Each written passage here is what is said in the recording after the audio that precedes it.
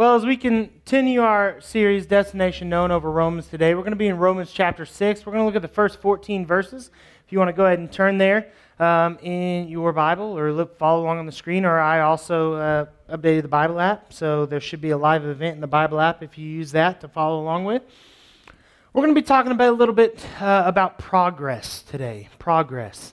We know that Christian life is about progress. We're constantly progressing towards our end goal, which is ultimately heaven, and which is ultimate to be as Christ-like as possible. So let's begin.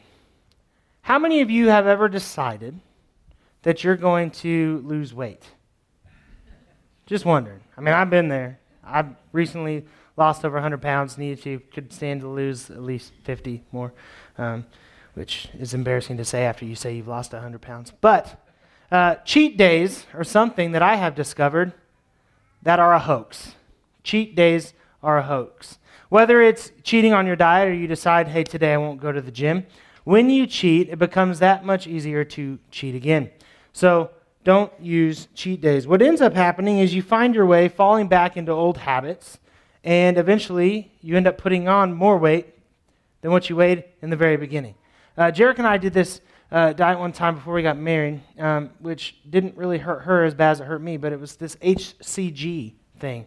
And it was these drops that you had to take, and it was supposed to get your metabolism going. To begin, you had to fat load. You had to fat load. This is the real thing. So it's like, hey, eat whatever you want for 4 days. For 4 days, you fat load. And so I was like Chinese food and ribs, and then the 4 days came, and I didn't stop. It came time to start taking the drops, and yeah, that didn't work. So I just continued with the Chinese food. The issue that we have there is that a lot of times we look at something and we say, just one time, or one last time, and then I'll stop for good. Then I'll go back, I'll get back on track, or I'll turn things around. How many times in life have you said one last time, or just this one time, and then you ended up failing? A lot, right? Probably more than you care to admit. More than I would care to admit. In Romans chapter 6, Paul is talking to the Roman church because they had a misconstrued view of grace. Misconstrued view of grace. And what it looked like was this. If we sin and God gives us grace, then we should sin a whole lot more, and God will give us a whole lot more grace, right? Just one more time, but Scripture shows us, and Paul shows us here in this passage that we're getting ready to look at, that when we die with Christ, we live with Christ, and sin is no more.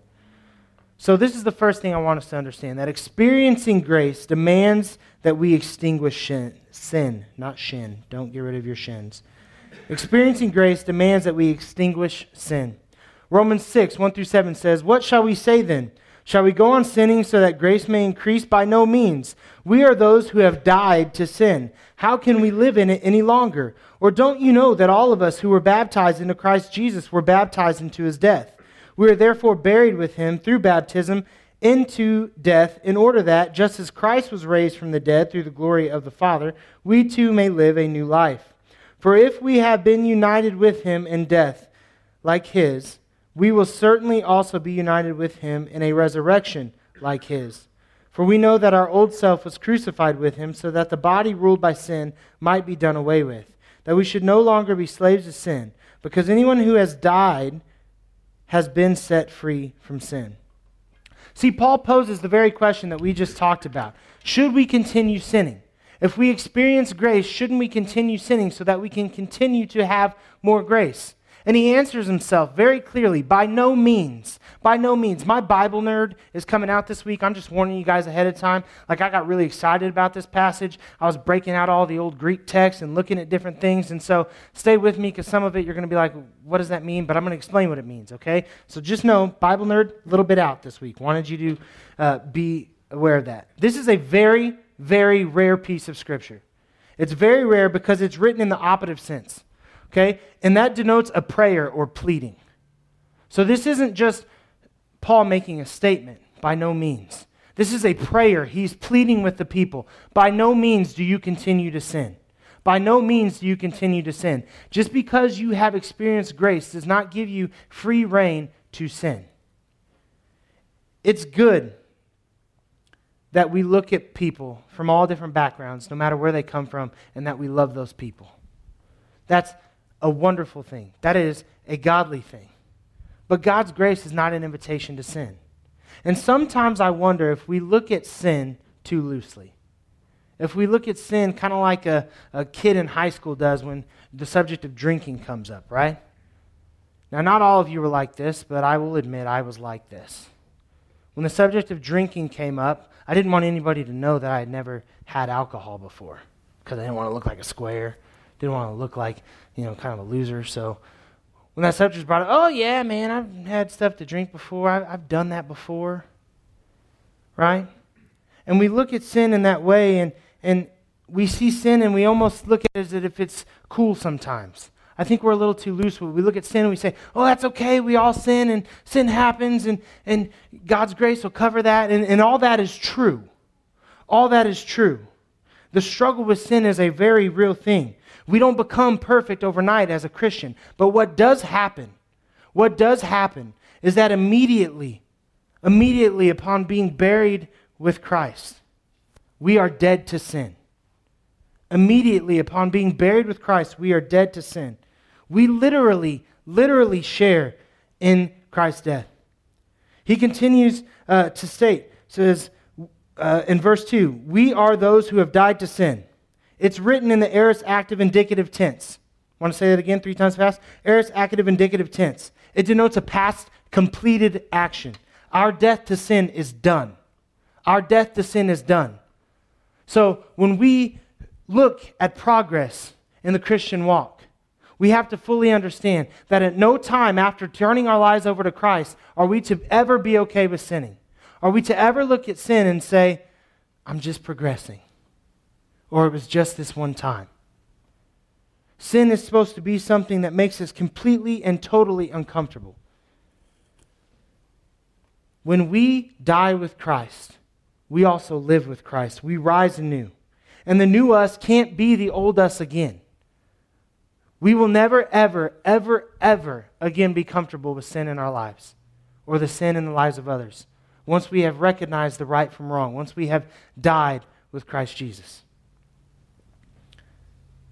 To sin again feels foreign. It's suffocating. I think that you all would kind of know what I mean when I say that. Think about times when you sin. How do you feel after when you recognize your sin in that action?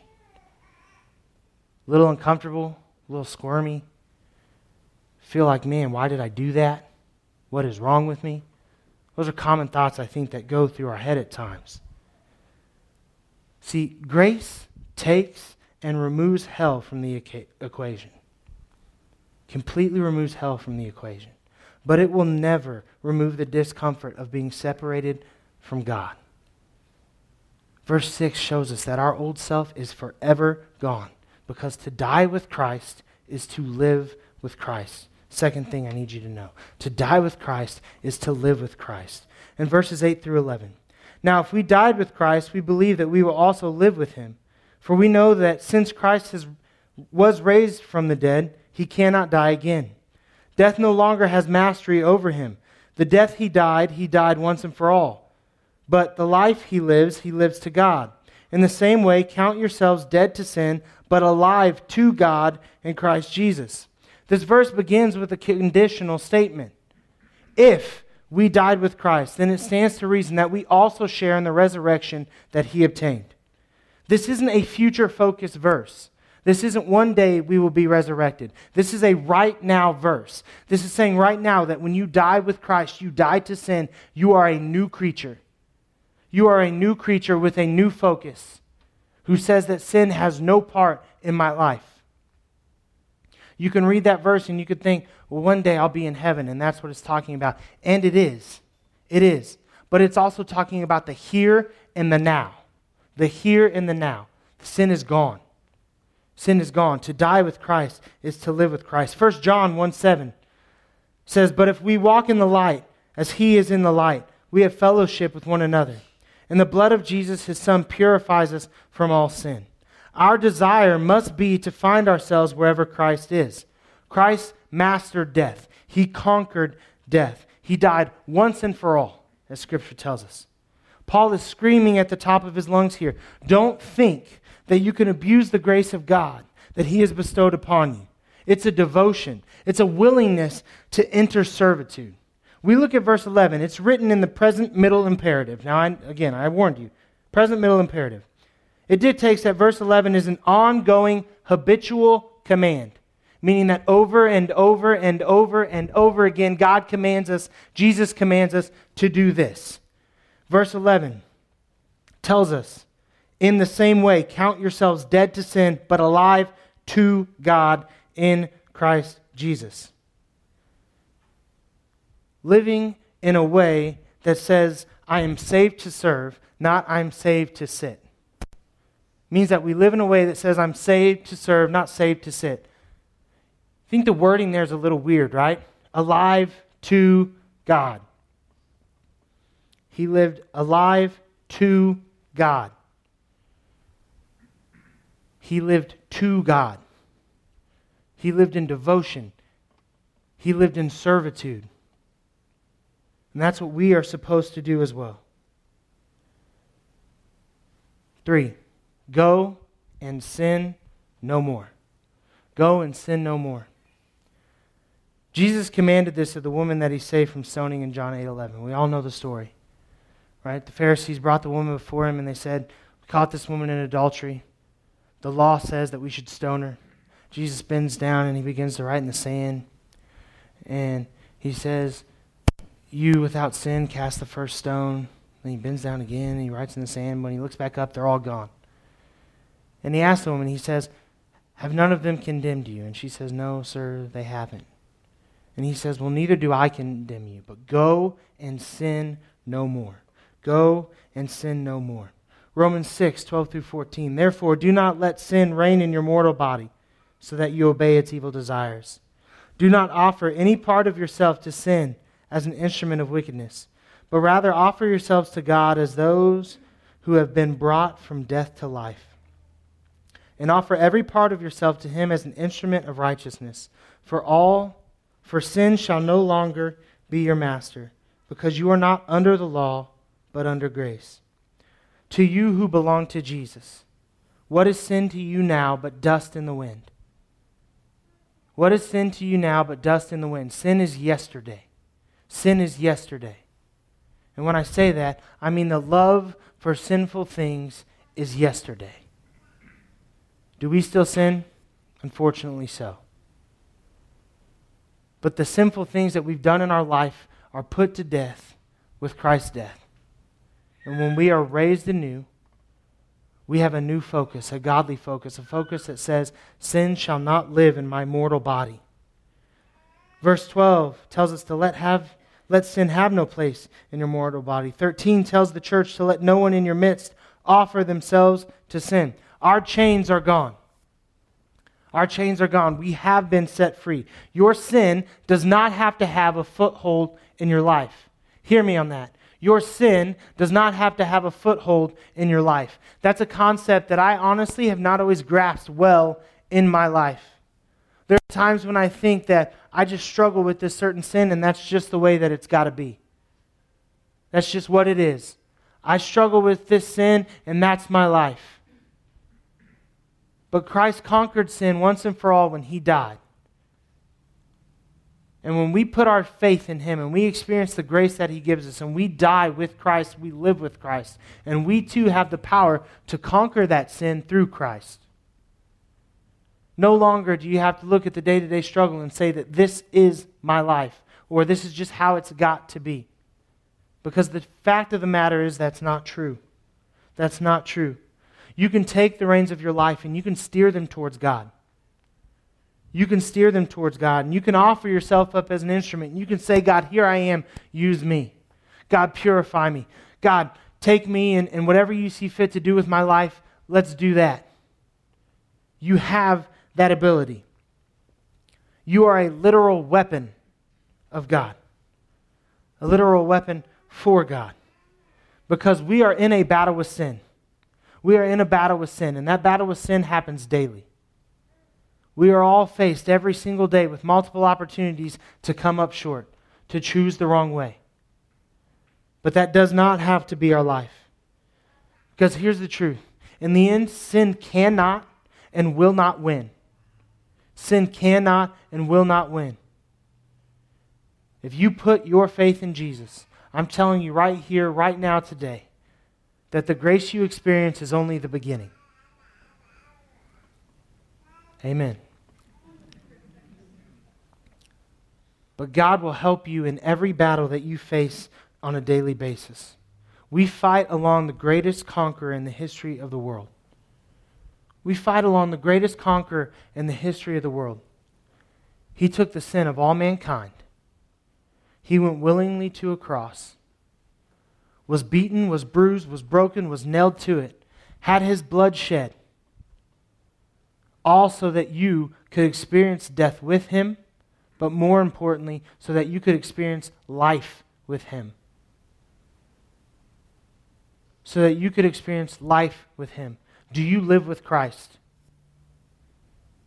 Do you live with Christ? I'm not asking you if you know who Christ is. I'm not asking you if you at times in your life have experienced Christ. I'm asking you if on the day-to-day, do you live with Christ? In everything that you do, are you living with Christ? See, that's the question we all have to answer. That's the nitty-gritty of all of this. We can see grace and we can experience that grace and we can see what a wonderful, magnificent gift that it is. But if that grace is just something that we say, well, it allows me to continue sinning, like some so often in the church are prone to do, then we come up short of what grace was supposed to do. Because grace is supposed to bring us in right relationship with God. And it does that through us putting our faith in Jesus Christ. And on a daily basis, we need to live with Christ. And we need to be living, breathing examples of the Christ who loves us. And we need to share Christ. We need to be inviting people to walk through those doors. We need to be asking to pray for people. We need to be seeing if there's ways that we can help those who are struggling around us. We need to let others know that a life of sin is painful, but that life does not have to be that way. That there is something greater out there. That they were created for a special and specific purpose, and that there is so much more there for them. And if we're living for Christ, we will be a light in a dark world. Because if we die with Christ and we live with Christ, we are resurrected with Christ, then we share a piece of Christ. And we too can be the light in a world that says your sin is bigger than you, your sin is better than you, and there's nothing you can do about it. There's nothing you can do about it. God says there is. And he did something about it. So daily, are you living for Christ? Because what progress is constantly becoming more and more like Christ. But progress is not continuing to sin. And progress is never accepting sin and saying that I'm moving in the right direction, but I'm just not there yet. We are dead to the old. We are alive in the new. Let's pray. God, I come to you right now, and there was so much going on in my head this week about this passage, and as I prayed for you to use me as a vessel, God, I pray that your message got out. I pray that people see that we are alive in you, that we died to the former selves that we were, and life doesn't have to be a constant struggle, and life doesn't have to be a focus on the negative. God, you gave us your Son, Jesus, who is the ultimate light to shine in a very dark world. And you call us to to take up that stance, to see ourselves as resurrected, new, wonderful beings.